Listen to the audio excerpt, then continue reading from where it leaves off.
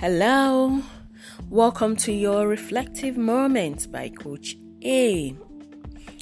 So we're starting from where we stopped yesterday. So we are still on subconscious mind. This subconscious mind is not what's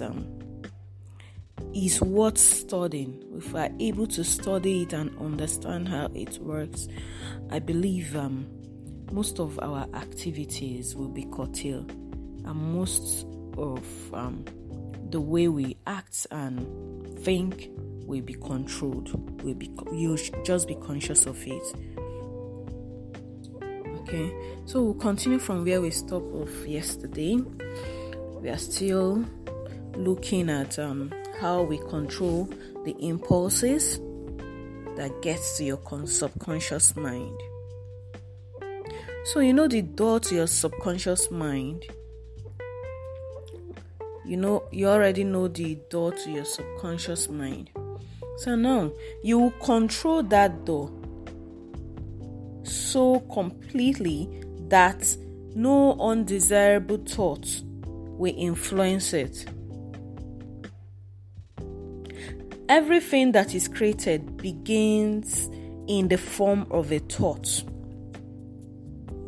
It begins with the form of a thought impulse, either by seeing it will just go in and stay there and start creating its own result through the aid of imagination. That's seeing from your mind eye. I believe there was I discussed, was it last 2 weeks, I discussed about our mind eye. So everything that you see created on this earth was created twice.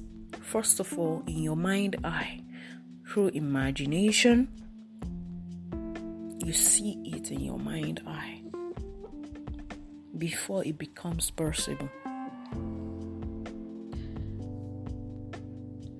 Okay, so thought impulse may be assembled into plan. When you begin to imagine that before you know it, you start making plans for it to be achieved, how you want it to be achieved. You start making plans towards that. The imagination, when under control, may be used for the creation of plans and purposes that leads to success in one's chosen occupation. That is, if you are intentional.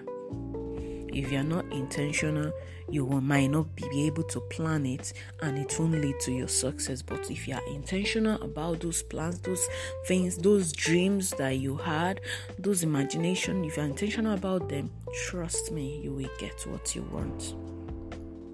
You will get it.